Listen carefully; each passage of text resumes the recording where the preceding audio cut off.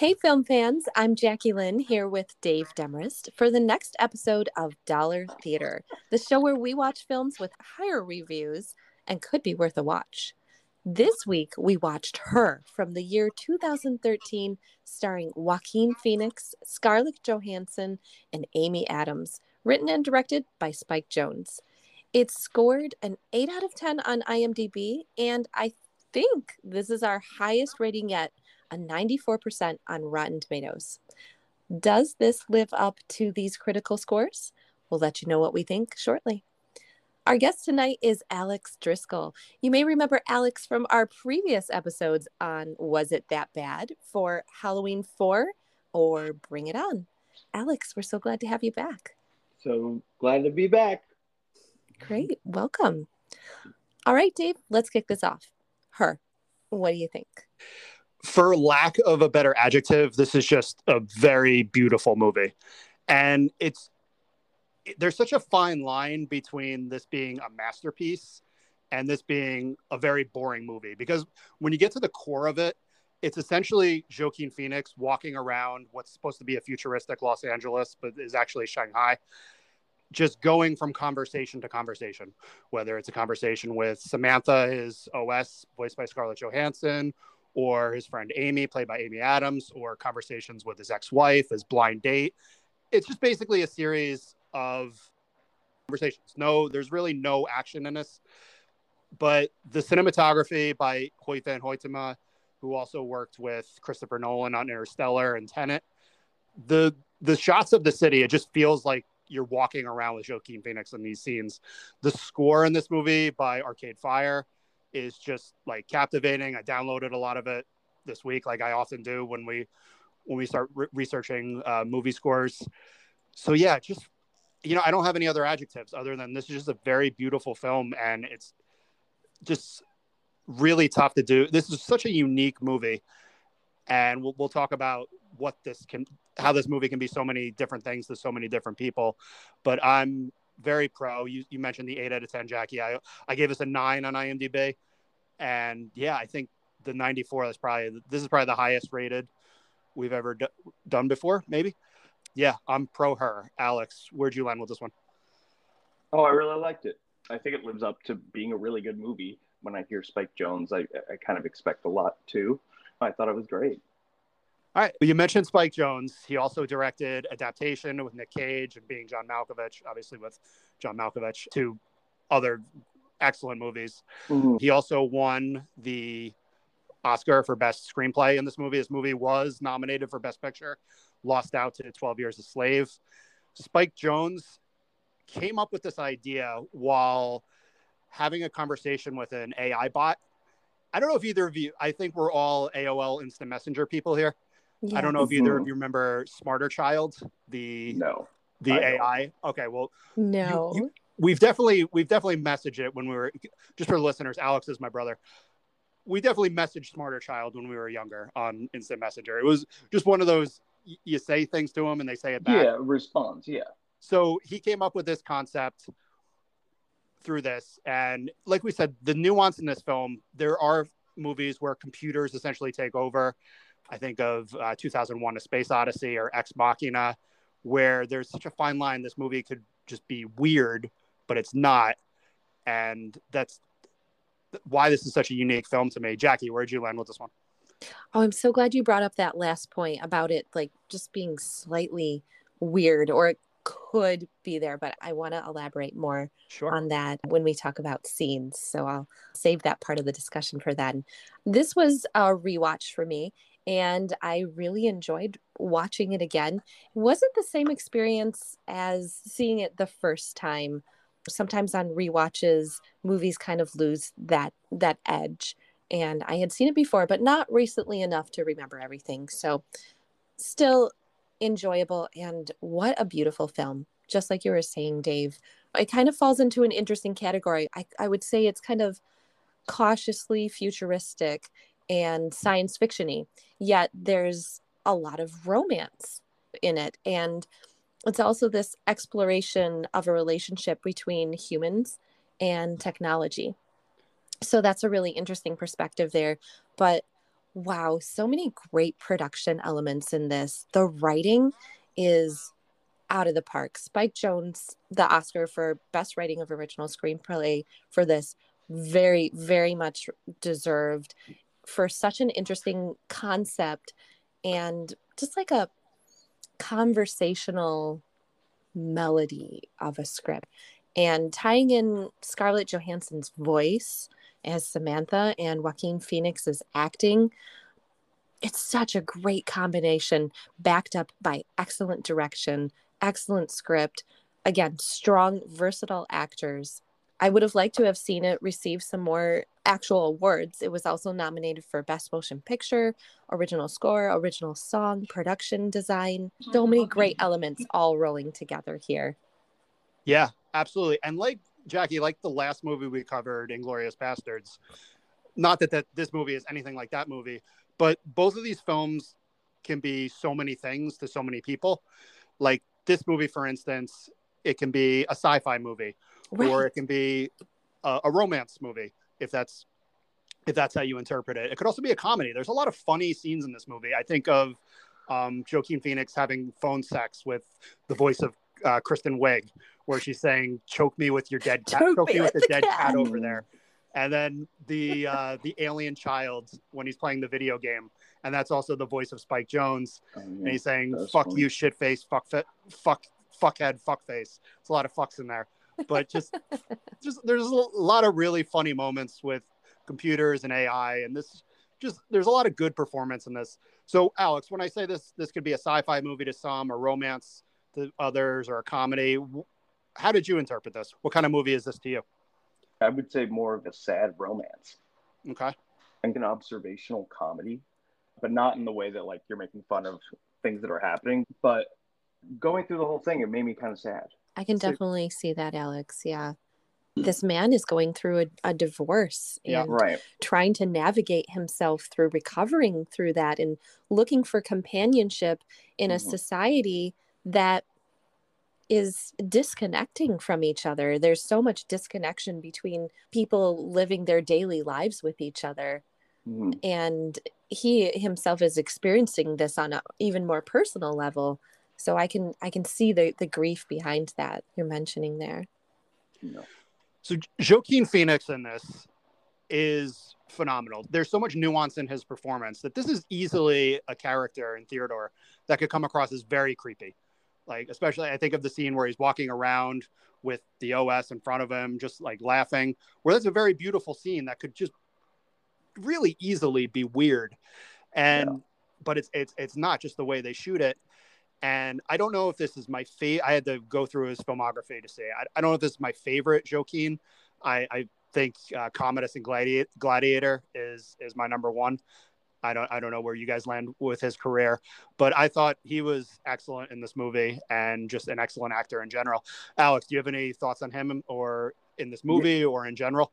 Yeah, no, I always really liked him. I feel like he's been around for a really long time. Yeah, since Parenthood. Since Parenthood. Oh, yeah. Yeah. Right. And his sister was what's her name? River. They come from a family of actors. River. No, the sister in Parent Trap, that actress. I'm throwing us off to a different movie. I think it's cool, and I think the cleft palate thing always, like, that kind of flaw is super cool as like an actor, but to have such a prominent flaw like that. But now I can't think of a single movie that he was in other than he was the Joker. He was the Joker, yes. Yeah. I thought it was mostly like in line with what he would do. It reminded me a lot of La La Land, just for the aesthetic, and they do have like the same art department for this film as La La Land, so that made sense. And Scarlett Johansson's voice just carries a movie. She doesn't even have to be on screen, so that agree with you there. Jackie, same question. Any Joaquin thoughts on this or in general? I just have to establish real quick that I don't know if I'm saying his name correctly or if you're saying his name correctly. I think it's Joaquin. Okay. Yeah. I thought maybe you knew and I didn't, so I was just trying to Google that really quick and listen at the same time. I know you're editing tonight, Jackie. Just leave my fuck up in there. It's fine. Maybe you should address it. Because no, I've listened to podcasts on movies with him and I've heard him pronounce, like, it doesn't seem like anyone knows the true way. Nobody knows the true way. I've heard it pronounced if there's 4 people on a podcast, sometimes I've heard it pronounced 4 different ways. I'm going to call him after and ask him. So let's just roll with what we're doing here for consistency. You can say your way, I'll say my way. One of us is right. We're not trying to I think you're right, actually. It's Joaquin. Okay. Yeah, we'll go. Okay. So I'll just roll with Joaquin. Yeah. To me, Joaquin Phoenix is Commodus in Gladiator. That was such a definitive role for him. Yeah. And actually, a lot of these roles he's had in other films, even the Joker, are blind spots for me. Spike Jonze is also kind of a blind spot, unfortunately. But you guys have mentioned a lot of interesting notes there, so I'm going to have to put that back on the list there. Yeah. So the interesting thing about this role for him is we so often see Joaquin on screen by himself. Yes. And he's just talking to a voice. I'm sure someone was off screen saying the lines, getting the timing for his conversations with Samantha. But when you're performing by yourself with no one to look at, no one to physically interact with, no one to touch, it really takes a stronger actor to pull that off. And that is so impressive to me. I don't think everybody could pull that off. And I know Spike Jonze spotted Joaquin Phoenix from a mile away and said, this is who I want for this role. And I really respect that casting because this is a delicate balance. I can't see anybody else in this role. No, I 100% agree with you. Scarlett Johansson in this, I found out that the original voice of Samantha was an actor named Samantha Morton, who I had I'm not too familiar with her. I had to look some of the things she's been in, I recognized, but I didn't have I don't know what her voice sounds like. I didn't have a full knowledge of her, but I would say that the decision in post-production to change this to the voice of Scarlett Johansson kind of just defines this movie because she has a very distinct voice. And even though we don't see her on screen, I feel like hearing Samantha, even as an OS talk, I feel like I'm watching Scarlett Johansson, even if same here. If you're not seeing her. So I don't think there's really anybody else who could have done this role in addition to Joaquin. So did they have that, someone else did the whole film and then she came in and dubbed it? Yes. Yeah. So they. Yes. Oh, okay. So he at the time just knew it was a bot, which is probably better anyway for him. Or if the actress wasn't as well known, he wouldn't have an attachment to their face. And if it wasn't Scarlett Johansson while he was filming, that might have been a better choice too. So, well, I think it was interesting, and I'm stepping on my internet facts here because the original Samantha had recorded all of her lines. Okay. So what I'm curious about is if they're playing her lines for Joaquin Phoenix while he's recording these scenes. Was he playing off of her voice, or was he actually using ScarJo's voice? Mm-hmm. So I'm really curious about that. But Spike Jonze had finished the recording with the original Samantha, and he said it just didn't feel right. I looked up a montage of her. You can go to Samantha Morton's IMDb page, and it will give you clip after clip after clip of a lot of her film work. And I was trying to get a feel for her voice, and it's very similar. She has some accent range and a very soft voice like ScarJo does, but she doesn't exactly have the same je ne sais quoi, the same edge that Scarlett Johansson has. So interesting point. You nailed it there, Jackie. I don't really have anything else to add to that because you kind of echoed all my thoughts there. Just the two leads in this are meant for these roles. I can't see anyone else swapping out. The third lead in this movie is really interesting. Amy Adams has had really an interesting career. 2013 was such a unique year because she was in this and American Hustle, 2 movies that were nominated for Best Picture. But in this year also, she had her first foray as Lois Lane in Man of Steel. So she was kind of going into a weird place in her career where she could have had a Meryl Streep-like trajectory, and not to say that she can't get back there, but last year she was in The Woman in the Window and Dear Evan Hansen, 2 of the worst movies I watched last year. So it's just around 2013, you would have thought she's going to be one of the biggest names in Hollywood, and now not so much. And it's the jury's still out, but it's really weird to see. She was so good in this. I love her as Amy in this movie. The character who ultimately Theodore winds up with at the end. But yeah, just interesting career for her in general. Jackie, do you have any Amy Adams thoughts in this or in general with her? I love Amy Adams as an actress. She is a delight to watch, typically in her films. I was just looking at her IMDb, and yeah, she's got a fun range. I mean, even going backwards to The Muppets or The Fighter, Julia and Julia, a lot of fun films. Drop Dead Gorgeous. Yeah. Movie you made me watch. Yeah, I know, it's so good. Yeah, I was happy with her in this role, and I'm going to start stepping on my internet facts. Step away. I need to hold the horses there. Oh, I just assumed, but that the opening music and the closing music was Scarlett Johansson singing too. It was okay. Yeah, I just knew that by hearing it, and then I was like, oh yeah, it was. So those are her. You verified that? Just verified. From the internet. She has a really pretty singing voice. Yeah, she has an amazing song called Relator that she did like a while ago. It's so good. All right. She's in that movie Sing. Yes. With the singing animals. Yep. And she has a really fun role in that, and she has a really pretty voice. I think she's in a band. She's in a band too. That sounds about right. She has been. I believe I've heard that too. Yeah. Yeah. Very talented. Alex, any you said Drop Dead Gorgeous. Are there any other performances from Amy Adams that you like other than this? Oh, what was that one where they were like cleaning houses? Oh, springtime cleaning. Yeah, that one. That was like really, really dark and funny. So I really And this is also she was with Joaquin Phoenix. I'm going to get it right one of these times.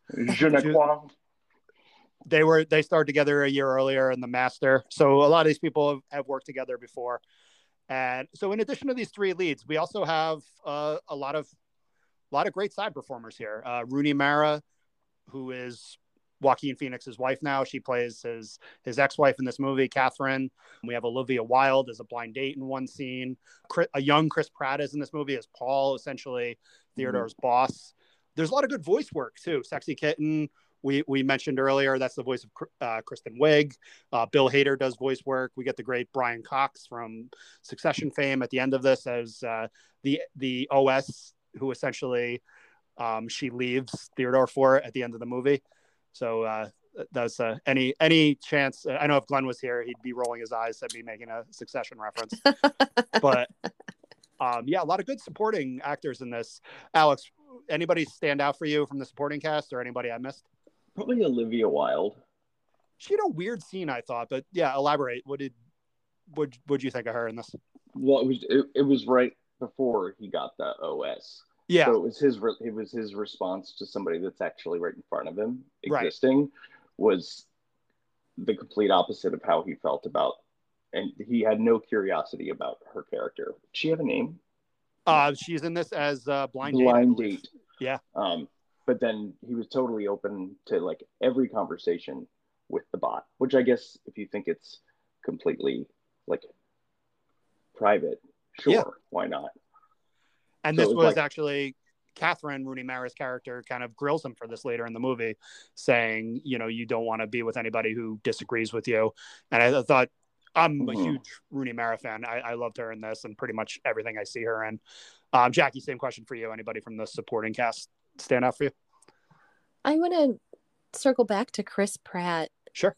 This was a fun role to look back and see him in and hear his familiar voice. And I think he was kind of trailing off of Parks and Rec at this point in time. And he hadn't quite buffed out for his Star-Lord or Jurassic Park bod quite yet. But he still has that lovable laugh, just a really amicable character. It seems to come off that way on screen. It was a pleasant surprise to see him in what could be considered kind of a bleak film. Yeah, they didn't have to cast someone big for that role at all. Yeah, well, I guess definitely like an opportunity to be in this film, if because Chris Pratt, I mean, most of his are like big budget films. No. Yeah, but this was 2013. This was about a year before Guardians of the Galaxy. Oh, right. 2 years before Jurassic Park. So he was kind of still a sitcom guy at this point. Mm-hmm. Right. And yeah, I really like his character as Paul. He's essentially Theodore Joaquin Phoenix's boss in this. And he's really amazed. He really appreciates his work. Just one of the lines he says, he's like, "Who knew you could rhyme so many words with Penelope?" So he's like really fascinated by the work he does, and just seems to be like a good friend to Theodore. And just a really nice very character. Gracious. Yeah. The work though, that job was really interesting. I feel like I haven't seen that like the closest that I've seen somebody like have that occupation in a film was Closer. Do you remember Closer? Yeah, with Julia Roberts and Jude Law. Yeah, and Jude Law was like he wrote obituaries. Yeah.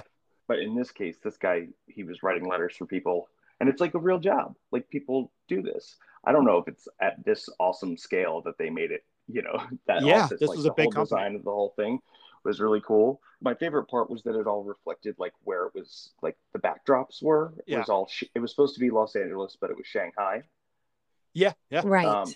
And then I thought it was like interesting because if this is the near future and there's so much pollution in Los Angeles, and I looked up the pollution in Shanghai, and it's like 3 times the amount of Los Angeles, which is what it would be in the near future. Yeah. So it was like there was that whole thing because everything was indoors, but then there was a really interesting. I think everything was actually under a dome. Is that right? I could be wrong. I saw that on the internet as well. So, we could be getting wrong information from the internet. But... Yeah. That was on my internet too. Okay. So we're all on the same internet, which is nice. All right. So that was cool. Why don't we take a quick break and then we'll go into our favorite scenes. All right. We're back. I know, Jackie, you wanted to open this one up. So what's the scene you liked? Okay. So I want to talk about the beginning scene because we were kind of getting into that right before the break there. We're seeing Joaquin Phoenix making this beautiful confession of love. And at the end of his statement that he's reading, it shows a screen. And he's actually composing a special letter on behalf of 2 people who have spent their lives together. And it's kind of abrupt. He pops it out of the printer and the assignment is complete. Then we see that he's part of a whole office of people composing these intimate letters on behalf of people, just like you guys were saying. I think this is a social commentary and also setting up the environment of this film, how society is already disconnecting from each other. I realized that this was a really great way to set the stage for this character craving connection in a disconnected society. Yeah, I love this scene. I have this in mind as well. And we see him be saying things like, I remember when I first started falling in love with you, it was like last night. And he's like, suddenly this bright light woke me up and it was you. And you're like, who's he talking to? And then you realize he's writing letters for this couple named Chris and Loretta for their 50th wedding anniversary. And then they kind of just pan away and you see, Alex, you mentioned all the other workers just saying like really loving things that they're writing for other people. I love the color scheme in this scene. We talk about the cinematography in the opening. There's just a lot of like pinks and light blues, yellows. It's just a really bright, welcoming scene here. Alex, what do you think of the opening in this movie? I was just going to say about that is just that what he was doing as a letter writer essentially is what Scarlett Johansson was in a different way. So it kind of set up the movie in that way. But then it was also sad that people didn't write their own letters. It's sweet because it's like, I get it. It's like people used to not make their own resumes either, but it felt too personal to like, and he knew things about this. So I'm assuming like they like collect data from this person about like things they've done and where they've been, so he could write these letters accurately. So I thought that was like very futuristic and keeping in like the path of how much people know about us up from online. Sure. Yeah, I agree 100%. And I think it's lending to a theme that this is it's become a very hands-off society. I mean, they don't even type things into their phone. They use dictation for everything. Yeah, they don't have a lot of in-person interaction. They've replaced all that with screens or audio. Yeah. This was like foreshadowing because we see early on in the movie Theodore is checking his emails just through like voice dictation, Right. and he's reading the news. They start reading an article to him. He's like, "No, next." And this is 9 years ago. This is kind of foreshadowing where we are and where we're going as a society.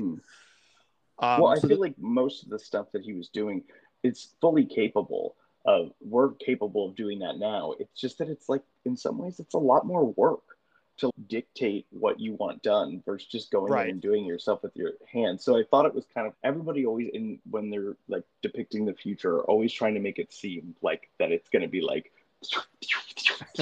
slide swipe, glass moving and things like that. But I feel that's the only thing but I like it. It's part of the story. That's how they are. But I feel like that's probably the least like real, true to life. Well, we still don't have our flying cars yet. I mean, we have drones. They just have to. Or flying skateboards. Yeah, we're 7 years. We're 7 years past due on that stuff. I believe that was 2015. So let's get it together. All right, the next scene I have written down here, I have marked as Theodore gets his OS, and this is where Samantha's first scene in the movie is. And he buys the OS, and it's just really, they ask him questions like, are you social or antisocial? And he kind of gives like not a straightforward answer, but just from his response, the system knows like where to gauge him. They ask him about his relationship with his mother. He starts talking about that. They cut him off again. They know it's a very smart system. So they know how to fit the OS to his personality. And this is where we hear Scarlett Johansson's voice for the first time. Asks her, what's your name? She comes up, she reads a baby book in about 2/100th of a second, and she chooses between 180,000 names like really quick. Yeah. And then we see like her banter with him. They have a good rapport right away. She goes and she checks his emails. She gets rid of a lot of like the clutter he has, and she says, wow, you have a lot of contacts. And says, oh, does this mean you have a lot of friends? Says something about, oh, I guess people actually like you. So they have like a witty banter. And I thought this was like a good foreshadow into their relationship. Jackie, what'd you think of the first interaction between Theodore and Samantha? At first impression, I thought her interview of him as an introduction to the OS was really brief. Yeah. But I realize from a viewer's perspective and from making a film, sitting there and listening to him rattle off 50 answers to customize his OS would not be as pleasant to watch. So this was kind of a nice shortcut to take through that, and also a nice twist to that she gets to know him really quickly and demonstrate how intuitive of a system that she really is. I'm going to segue right into my next scene, if that's all right. Absolutely. And I just called it Samantha, just to describe Samantha herself, even though we don't have a visual image of her. I referred to her as a super Siri. It's almost like she's a ghost. Yeah. Because there's nothing that you can see, nothing that you can physically interact with, but her voice is there. Yeah. So it was a really fascinating concept to me. And I also observed that she's like a best friend and a personal assistant. She's conversational, she's logical, she's empathetic, she is like a therapist. Yet throughout all this, in her virtual form, she craves a physical life. And it's such an interesting concept that she could evolve and grow to the point that she got to. I agree totally. That was a great description of it. Alex, what'd you think of the first scene? It reminded me a lot of like anytime you do an update on your operating system in the beginning and the whole hello thing. I also wanted to say about like his little phone. Like, I just loved how there was like, it was really just, well, it was vintage. Yeah. In the way that like all the clothing was. So it's like, even though they're in the future, they always tend to like go back with like that very 60s, 70s retro look. Yeah. Yeah. No, but it reminded me of that. And I feel like that modern mix with this like vintage look was really cool and set up the film to be like, you knew that the rest of the film is going to follow a similar aesthetic. Absolutely. So on that note, let me put you on the spot again. What's the scene you liked?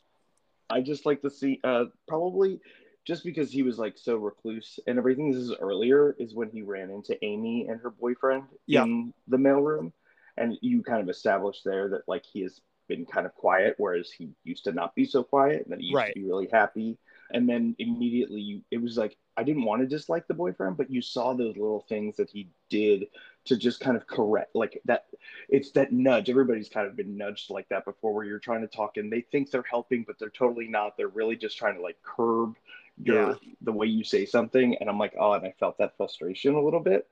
You kind of get some foreshadowing when he kind of like shits on our documentary, but Theodore is like understanding of it and very complimentary towards it.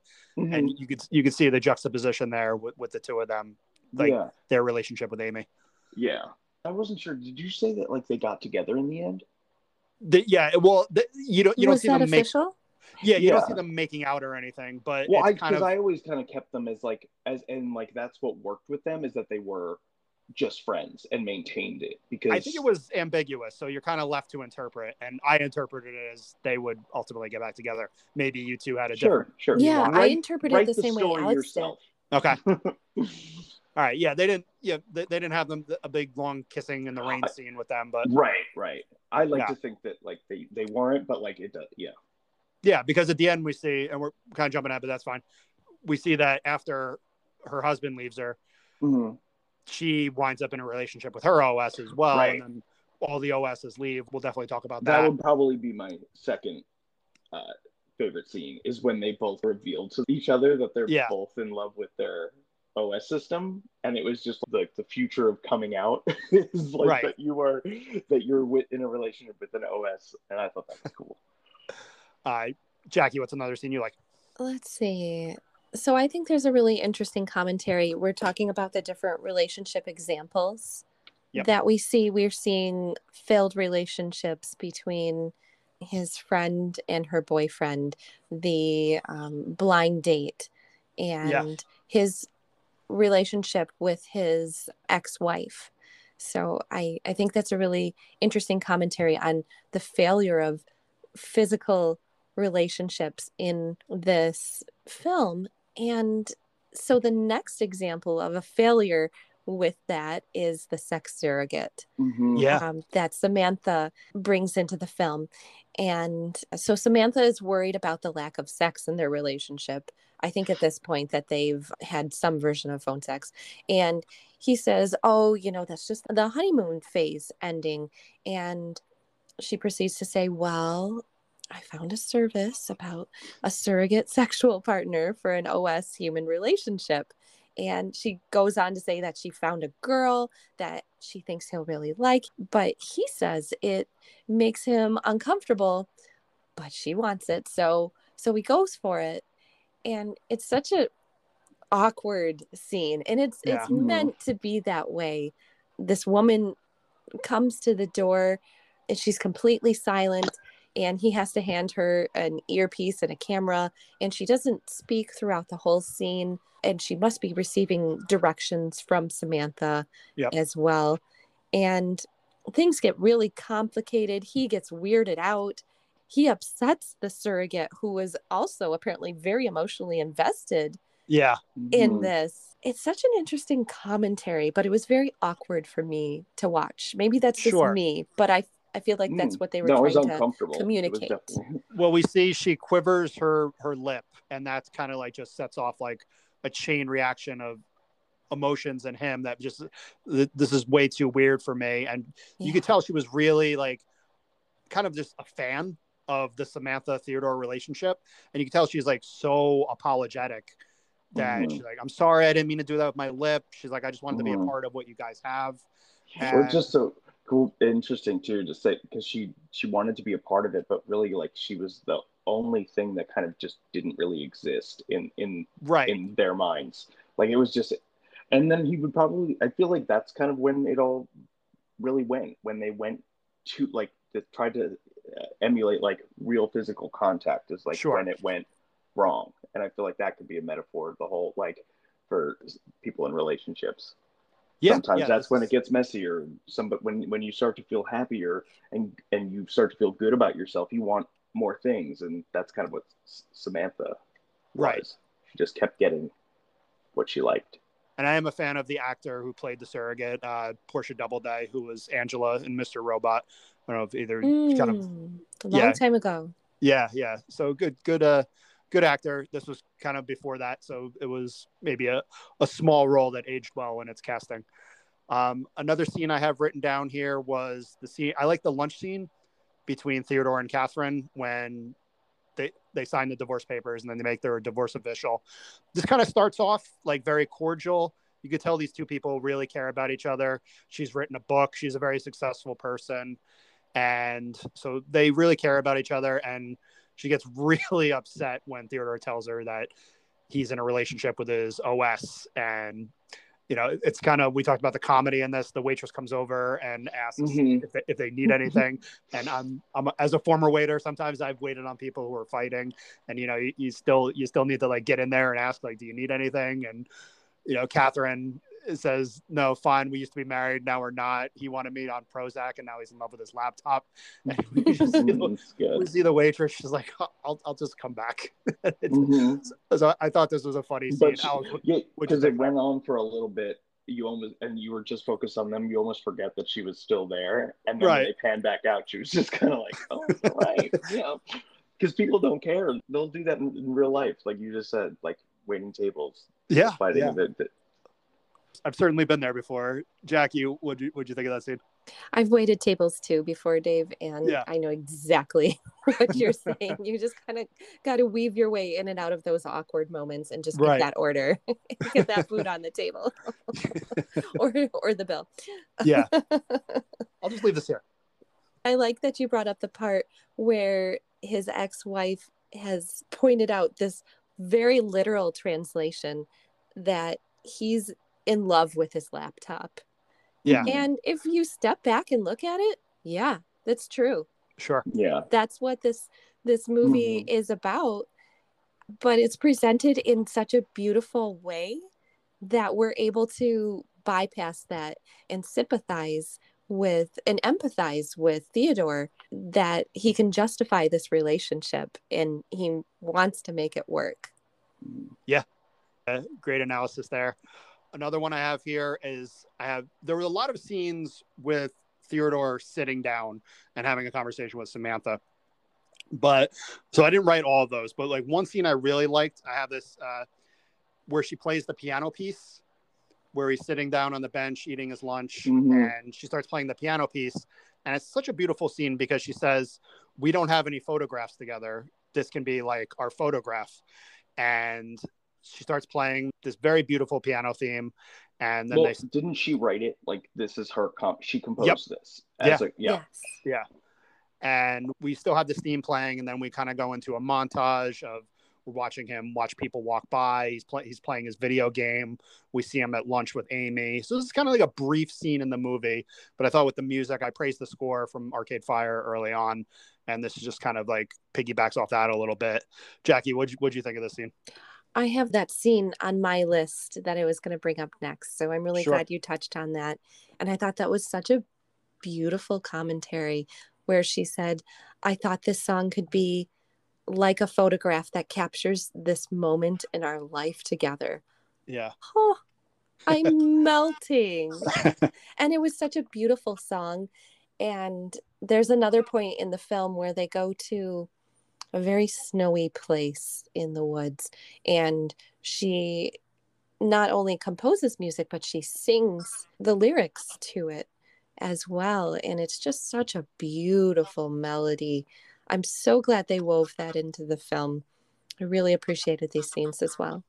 Yeah, same. Alex, any thoughts on that? Great scenes. Yeah, being out, like I liked, because most of the stuff was taking place inside, and he has been sitting a lot in this film. Yeah.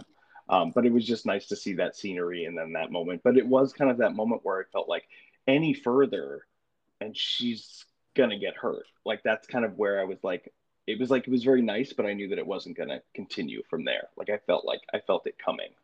Sure. Like in it. Yeah.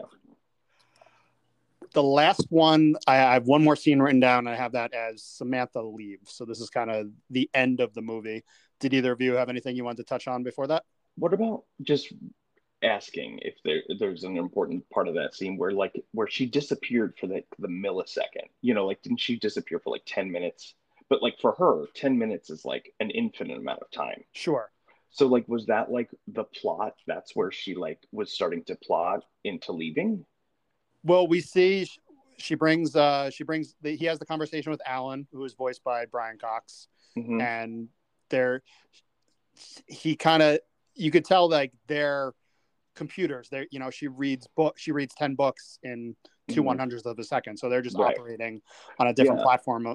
So it seemed like he enlightened her so much that now she couldn't stay there because she just knows too much as a computer.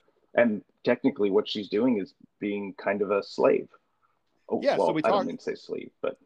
So we get this in Samantha Leaves, and she describes it so well about why she's leaving their relationship. She says that she feels like with him, she's reading her favorite book, but she's progressively reading it slower and slower, and the words are farther apart, and the spaces between the lines are almost infinite.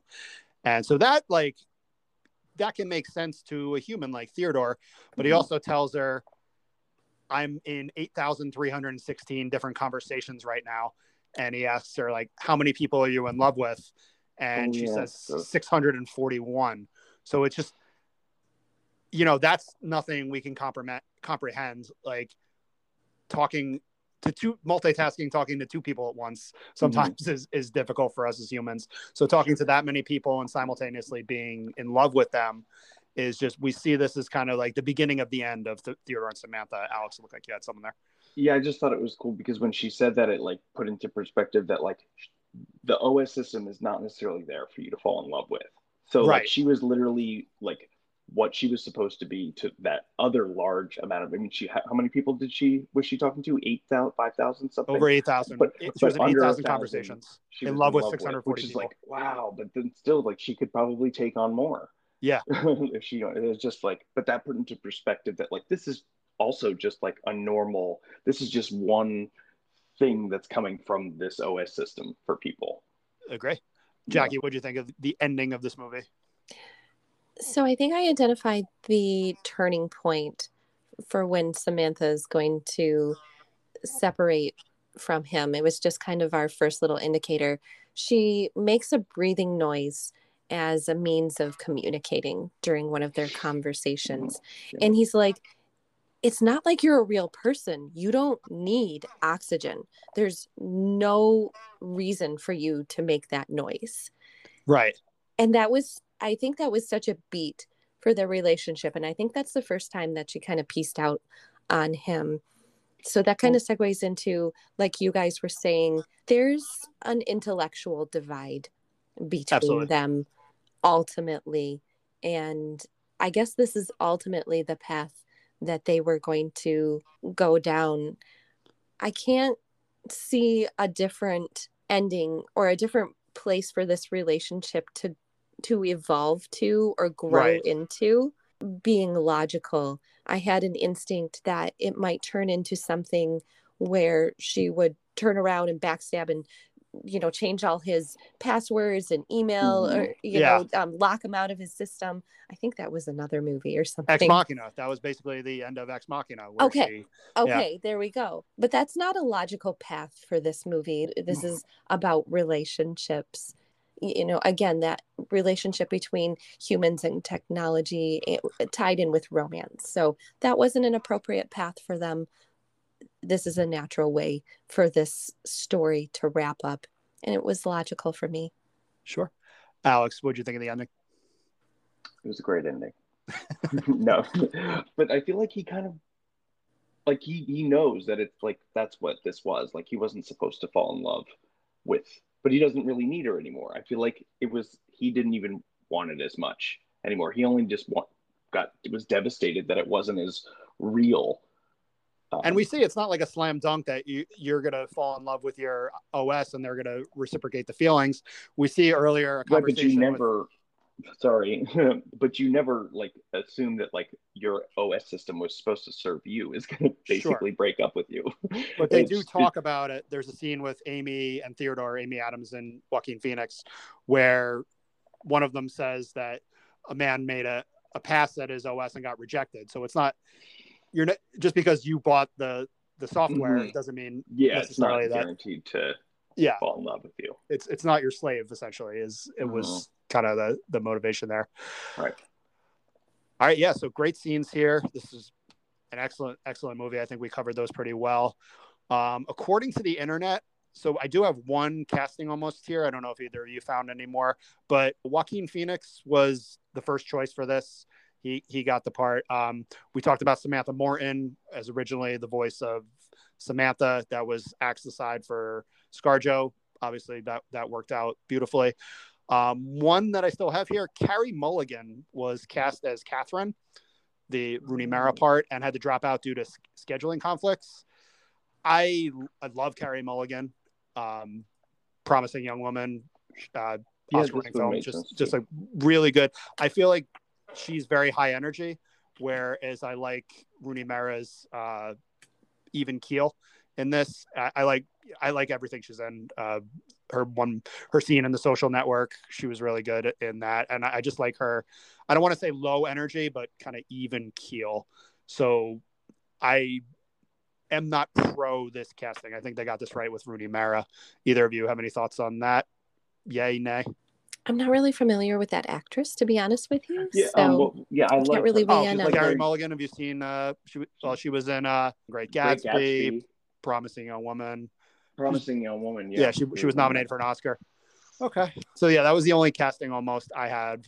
Jackie, did you have anything from the internet? We really covered a lot of what I have here. Got a couple more. I've got an interesting one that Spike Jonze apparently made Amy Adams and Joaquin Phoenix stay in a room together, apparently a locked room, for several hours a day so that they would develop a relationship with each other, and hopefully it would translate on screen. And I hazard to say it appears to have worked. Yeah. I don't know if that method is the best way to make two people get along with each other. I think that could backfire easily.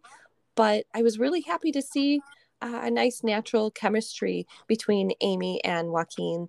And I guess they're friends in real life to this day, apparently, according to the internet. I read this too, and it seemed like an odd choice because we had talked about The Master, which was a year before this, which was another film that had both of these actors in it. Mm-hmm. So it's like they had never met before. Okay, right. So it was an interesting choice, but if that's what they needed to do, I thought their chemistry in this was very good. And yeah, if that was the choice that needed to be made, it ultimately worked because I didn't find a lack of chemistry between them or any of the characters really. Alex, did you have anything from the internet? I was really curious about the salaries of letter writers, and I don't know if it's accurate, but it said that you could make up to $50,000 a year, and then that doesn't really align with the way that he lived, which is just I just was really fascinated about that. It made sense for LA to be so dreary and just everything looked like one of those really great renderings of a new architectural project that's because it's so it's what do they call it, greenwashing, because there's all these random spots of greenery, but they're probably on top of a massive construction of concrete, and it's really just for show. Okay. Yeah, no, that does seem like a low salary because you mentioned the way he had a really nice apartment in a big city. Yeah, but and I love all that. Another thing I have written down here was that Spike Jonze wrote the Catherine Theodore angle based on his own divorce with Sofia Coppola. I had that too. And it was really interesting because they were married in the time when Lost in Translation came out. That's my favorite movie of hers, with also starring Scarlett Johansson and Bill Murray. And fast forward 11 years later, Spike Jonze, the husband, is doing a movie with ScarJo in this. And yeah, it seemed like their divorce in the movie, it wasn't, they definitely had their differences, but it wasn't super vicious or anything. They were very cordial with one another. I don't know. I didn't go down the TMZ rabbit hole of finding out what happened with Spike Jonze and Sofia Coppola, but just an interesting little tidbit there. I didn't even know they were married until I started doing research for this movie.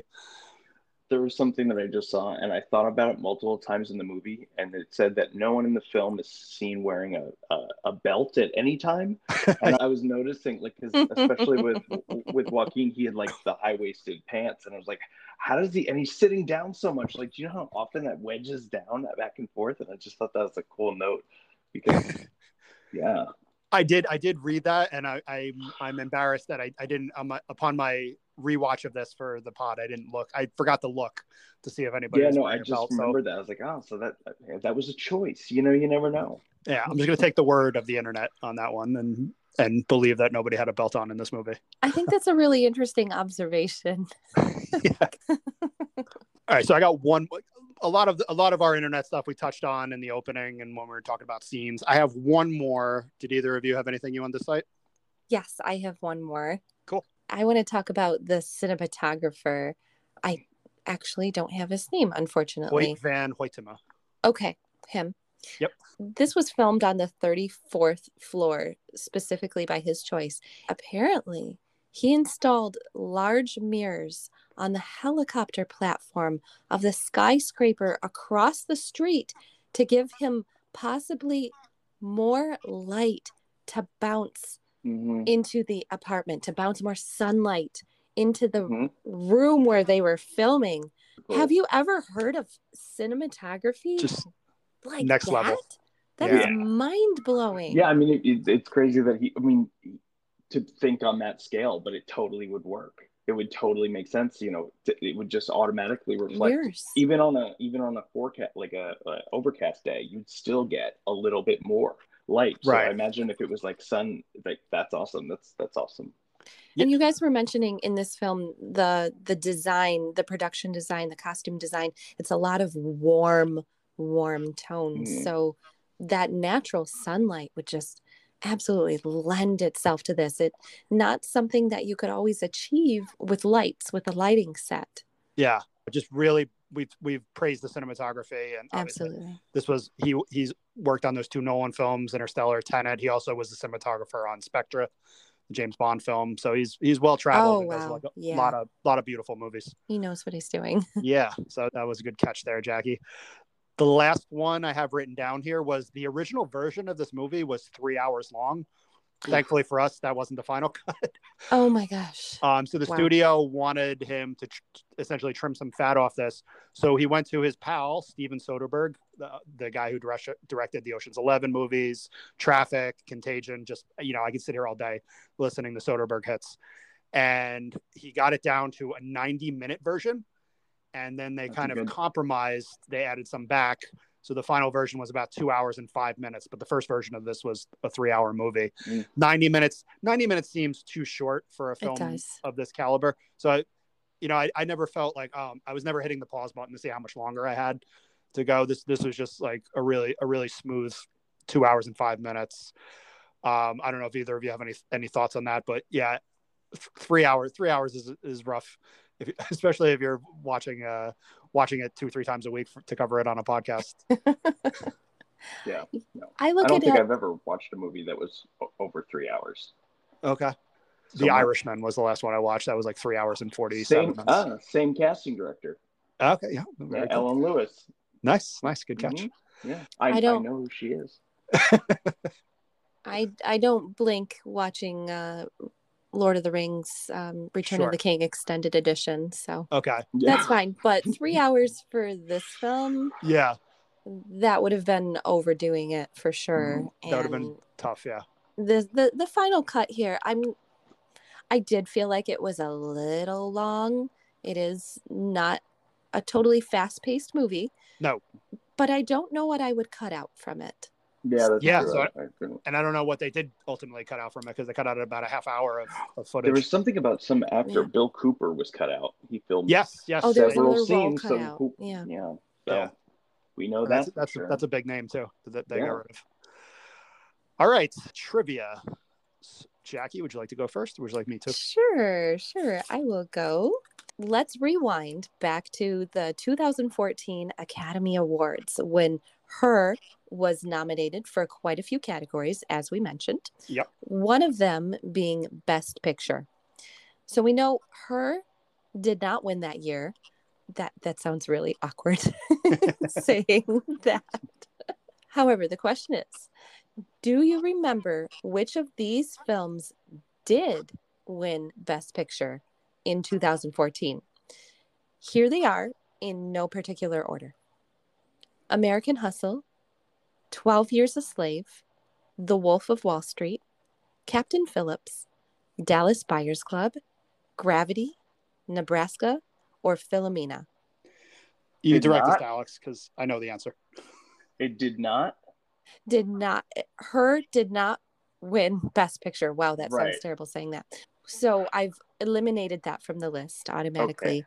So I'm wondering which of these did win Best Picture. Oh. Shall I repeat them? No. I think it was Nebraska. Okay. All right. That's right. Dave? It was not Nebraska. It was, I'll confirm, it was, not to jump on your trivia, Jackie, but it was 12 Years a Slave. That is correct, Dave. You said that earlier. Yeah. Not a critically revered movie all these years later, but I still like American Hustle. I thought it was a good one.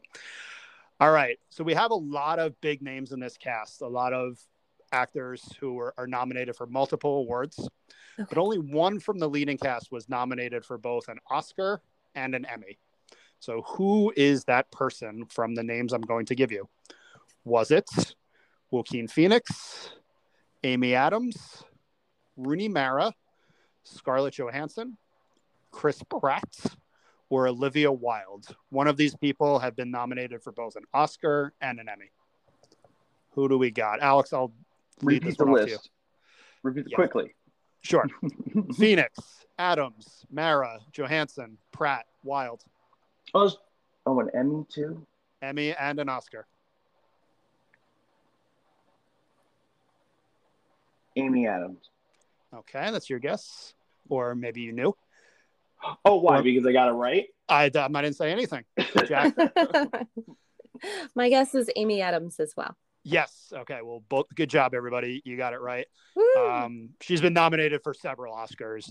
Vice, Best Supporting, American Hustle, Leading Actress, never won. Master, The Fighter, Doubt, Junebug, just 6 noms, but hasn't hit it. And she was nominated for Outstanding Lead Actress in Sharp Objects, which I actually quit midway through because I wasn't feeling it. But the Emmy board felt differently than I did that year. So good job, everybody. Awards time. So we do 2 awards on this show that we don't do on Was It That Bad? So the first one we do is the Sixth Man, or I think last time I nominated a woman. So it could be sixth person, we can call it, of the movie. Mm-hmm. Just for any buddy who doesn't follow the NBA like I do. Sixth man is somebody who's not the star of the team, who comes off the bench and contributes in a big way and then goes back to the bench, lets the stars take over again. We talked about the supporting cast in this. This was a tough one because I don't know if anybody from the supporting cast really carried the load. I think everybody just kind of showed up, contributed, and then went away. There was nobody really who kind of like stood out far for me from the rest of them. So you got to give this award to somebody. So I went Amy Adams as Amy. I thought, she was kind of like my clear choice. I thought she was really good in this, and I'd like to get back to a place where Amy Adams is making award-winning films again. And this was a joy to watch because I really enjoy her as a performer. Jackie, where'd you go with this one? Dave, I'm on a similar page because our other on-screen appearances were so brief and intentionally minimal. Yeah. This was not a movie where we had a lot of on-screen interaction with people. So it's kind of hard to scoop a lot of supporting actors into this category. So I also went with Amy Adams. Okay. Like I said earlier, she is such a joy to watch. She comes across really naturally on screen. Again, she has nice chemistry with Joaquin. Not many other people I can reference for the category, but she is very deserving of that nomination. Absolutely. And I realized, I think in our last segment, I said Joaquin Phoenix. I'm just going to try to pronounce it every wrong way I can throughout this podcast. Alex, where did you land with this one? You had heard said too is like a lot of people just kind of like came and went because there weren't a lot of like interactions. So Sure. the one person that left the that wasn't in the movie anymore after their scene, but I wanted to know more about that character or more characters like her was the surrogate. Oh, Portia Doubleday. Isabel Portia Doubleday. Just because I feel like I'm like I want to know like where she is and what kind of life she leads, because it's probably it's probably not like the most glamorous job or what you're doing, because it is a form of like sex worker, but it's not, because it's like it's really invested. So I'm just it's just such a what do they call it, radical kind of like progressive, like, and it's just so interesting in the future as that would be a new term as a surrogate too. It's just an interesting way to put it, because it seems legal in a way. It very seems okay. concept. It seems very So I was like, oh my god, that could be, you could pull that from this and spin it off, just like not that it would, but it's a bigger story. Yeah, no, I agree. Mm-hmm. And thank you for picking someone different. That means I could put a poll up on the Instagram story. So we're good. All right. So two of us went Amy Adams. One of us went Portia Doubleday. Good choices all. MVP of the movie. This was kind of a 2-horse race. I don't know if either of you threw any curveballs, but I think you got to pick Phoenix or Johansson. And I ultimately went with Phoenix. Joaquin Phoenix. I'm terrified to say his name wrong again. But I went with him. Like I said in the opener, this isn't my favorite performance of his. That'll probably always be Gladiator. But this would be in my top 5. If I had to make that list, this would definitely be in my top 5 roles of his. And, not to repeat myself, but this is a role that could so easily be creepy. It's just, there's such a thin line there between having this be like just a really beautiful performance and have it in the wrong hands, just come off as weird. And I think he elevated it really high. So this was my pick, Joaquin Phoenix for MVP of this movie. Alex, where'd you go? I went with her, Samantha, because I just thought that was just to be a voice and to be such a like huge presence in the film is a difficult job. I like Joaquin Phoenix or Joaquin Phoenix, whichever you prefer to call him. Let's just get every wrong one out there. just Jocarada Phoenix. And and I knew going in, like, I feel like her voice has always been like a separate like entity of hers. Like it's like its own thing. I feel like she does a lot of voiceovers. She does audiobooks and things like that. And it just made a lot of sense. It was an elevated Suri for sure. Absolutely. You felt like she was growing with time. Like she started off just kind of like her perks were that she was like kind of witty and made like little side jabs and like she was your buddy, she's your best friend, she likes sports, kind of like Jennifer Aniston in Friends. So I went with ScarJo, but the character Samantha is the MVP. Jackie, you are the tiebreaker. Man, I've got good arguments on both sides because I have in my notes ScarJo versus Joaquin. Yeah.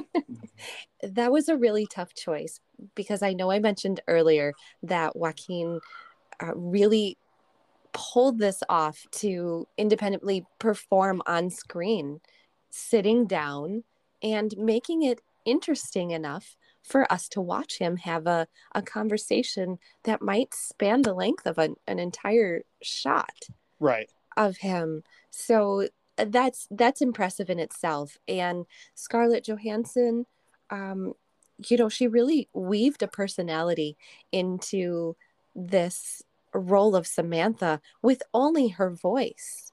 She didn't have her body behind her. She has no visual representation, yet she casts a spell for us. And I think a unique voice can do that. And so I think I'm going to give it to ScarJo here. She's such a likable voice, and she really rounded out the film. I can't picture this film without her. Very good.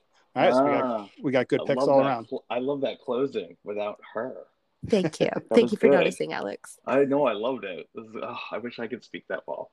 All right, so we got 2 for ScarJo, 1 for Joaquin. Yeah, whatever. Just I give up. I tap out. Him. Yeah, there you go. Him. River Phoenix's brother. We're good. Alex, what's something good you watched this week? Oh, well, I started watching The Flight Attendant. And okay, this is Oh too, yeah. How's that I'm only going? on halfway through season 1. I just really like. I'm not good with the names. Kaylee Cuoco, yeah. Yeah. We'll just mess up everybody's name. Yeah, and then also started the season 2 of Russian Doll, which is super cool because it's just like styled really like they style New York in a really nice way. And in Yes. season 2, they sort of time travel to the 80s, the 60s, and the 60s and the 80s, and I love seeing like New York icon or whatever. I liked seeing New York in the 80s, and like when it was a little bit more rough and edgy.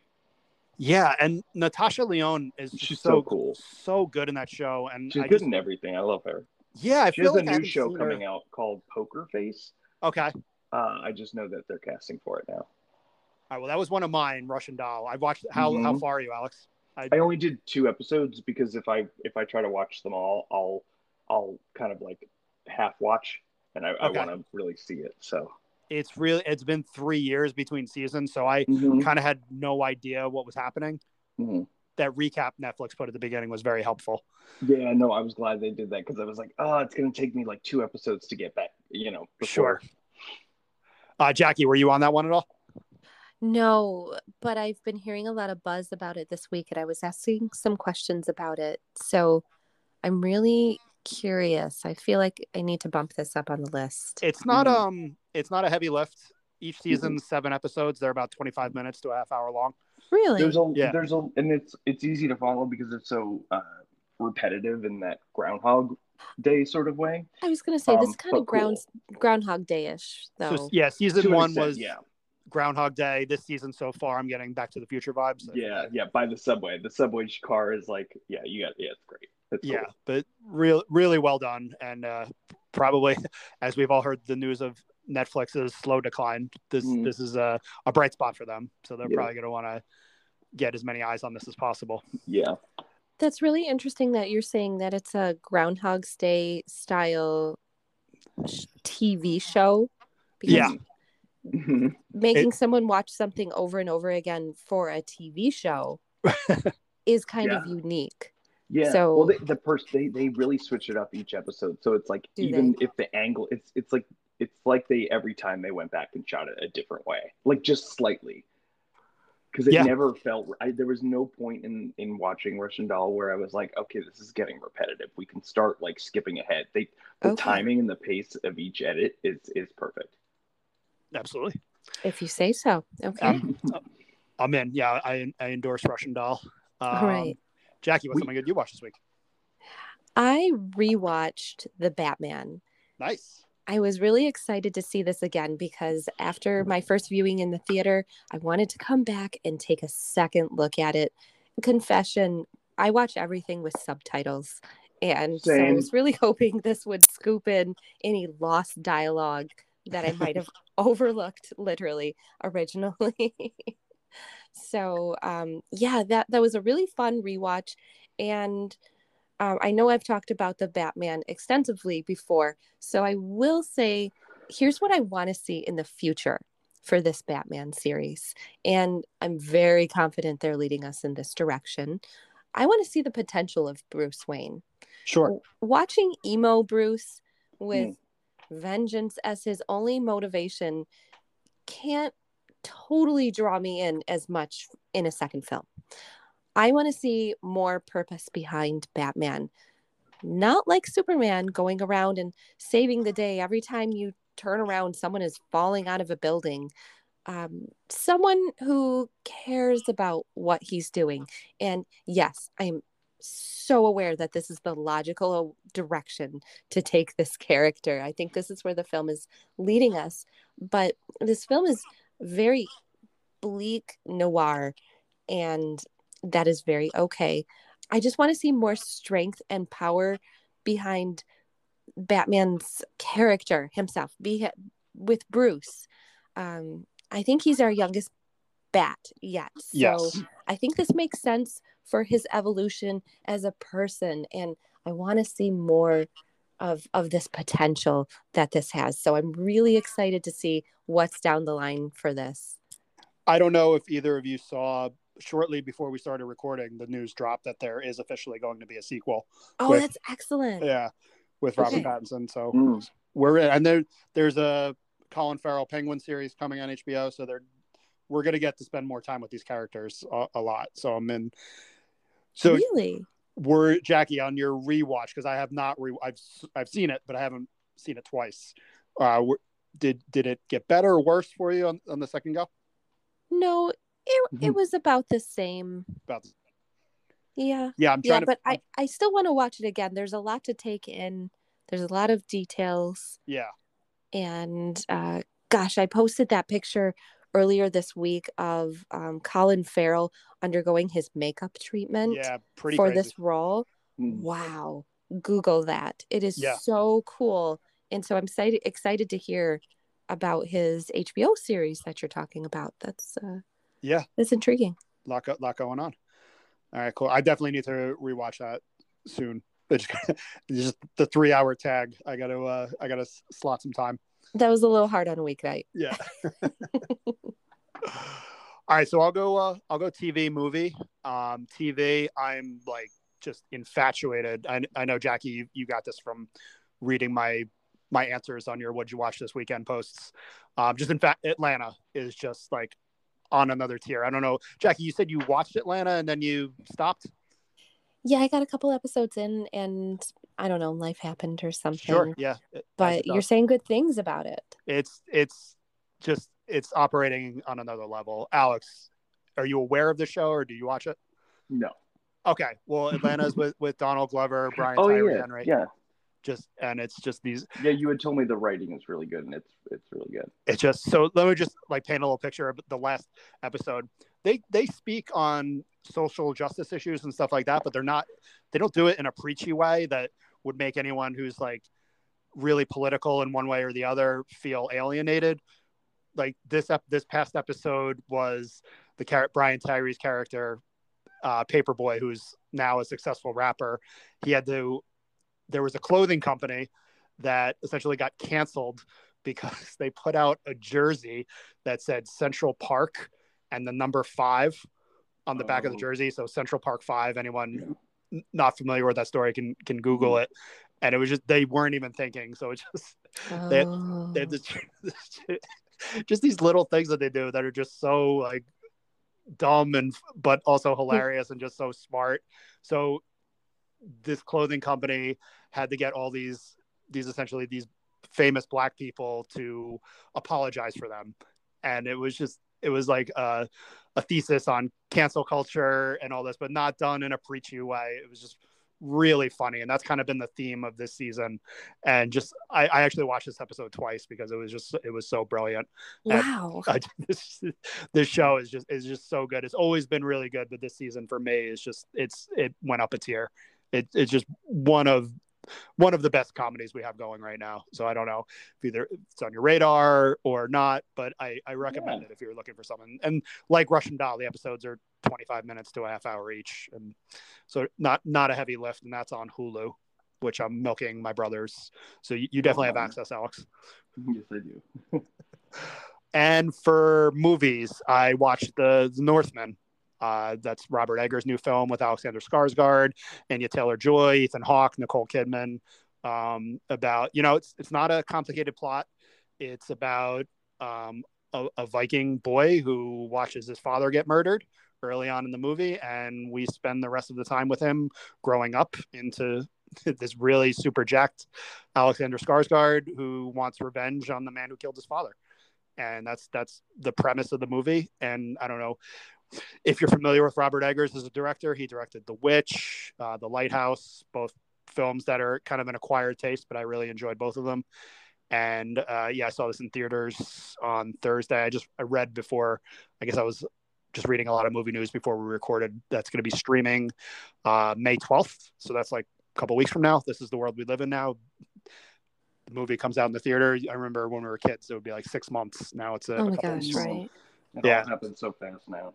So The Northman, this isn't something that I think is going to be for everybody, but I enjoyed the shit out of this movie. I thought it was really good. Did either of you hear about this, or was it on your radar?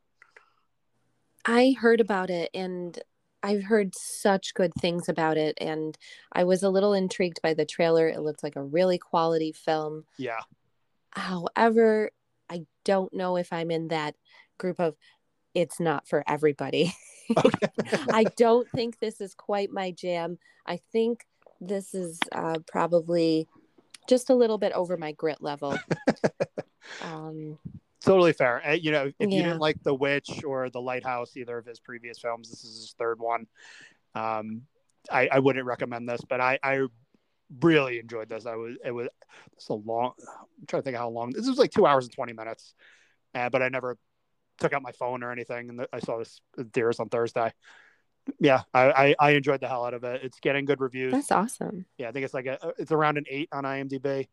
So okay. Yeah, it's getting positive feedback. I recommend it, but yeah, not like a hard recommend. I wouldn't force it on anyone like I do other things. But yeah, really good film.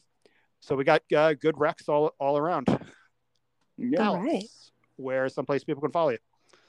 Follow me on Instagram, Alexander August Photo, or my Beagles account, Beagle the Doris.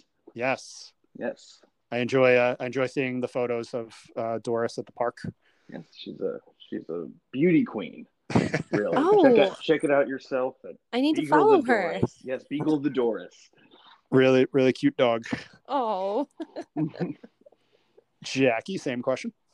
You can find me on Instagram at JackieLynn99.5. And you can find me at DDEM2000. That's my handle on Instagram, Twitter, and Letterboxd. You can also follow the Instagram for this show at Was It That Bad Pod. We're hosting both of our shows, Was It That Bad and Dollar Theater, on the same Instagram account. If you like this movie and you want to talk about it with myself, Alex, Jackie, or any other movie or show, you can join the Movie and Television Talk Facebook group. Just type that into a group search. And we are the red cover photo. Jackie, in 3 weeks, we're taking a week off. But before that, we got 2 coming up. What's happening? That's right. Next week on Was It That Bad, we're watching Black Hat. I guess we could say it's the next in the series of Michael Mann films that we're covering. We're checking on those boxes off. Yes. So that should be a fun one. And the week after that, for Dollar Theater, we're watching True Romance. I'm very excited for that one. That's like your favorite movie, David. It's up there. Yes. Have you seen it, Alex? Did I make you watch it when we were kids? You didn't make me. I remember. No, you didn't make me watch it. I think that was like you probably would have had you still been making me watch movies then. But yeah, I remember you liked that. That's what with Patricia Arquette and that's with everybody. Yes. Yeah, Patricia Arquette. Everybody. and who's the guy? Christian Slater. Slater. Yes. Yeah. I just remember the cover of the VHS displayed on your TV stand in your bedroom. Yeah, I was up there. I had every Halloween film VHS just lined up in perfect order. Mm-hmm. Yeah, so nice. You tell like we're gonna check off the movies at some point. We'll get to them all. They were on my VHS collection. It was worthy of being on the shelf. Yes, I understand. For display that I want guests to see when I guests. Yes. True Romance is an old favorite of mine. Yeah. Well. So I'm really, really looking forward to this. Definitely. We got a couple good ones coming up. Alex, thank you so much for joining us tonight. It was great to talk to you. Thank you. It was great talking to you both. You got it. Jackie, pleasure as always. Likewise, Dave. All right. And thank you, everybody, for listening. We will catch you all next week. Night, everybody. You